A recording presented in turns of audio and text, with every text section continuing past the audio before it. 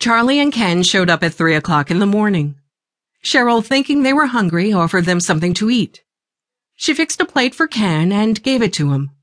Charlie, upon seeing she fixed a plate for his brother before him, took Cheryl aside at the door and directed her to go outside, where he began to hit her and kick her, telling her she shouldn't be feeding his brother before him, accusing her of having sex with Ken.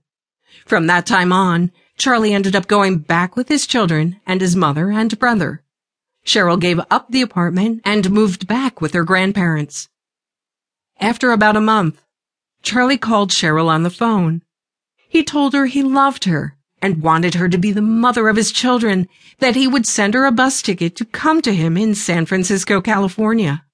Cheryl made the decision to go with Charlie, and so, not telling her grandparents, she drove to a bus station about 50 miles from her grandparents' home.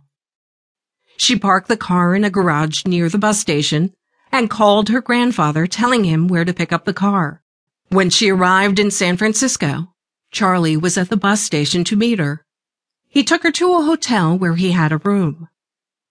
Entering the room, Cheryl was surprised to see another woman in the room. Charlie suggested they have a threesome. Cheryl left the room immediately, telling him she wanted no part of his plan. She tells me she went to a restaurant down the street. Charlie followed her and pulled her out of the restaurant. He forcibly led her to the corner of the street, where he told her she was to prostitute herself for him. He told her he had a gun and would be watching her.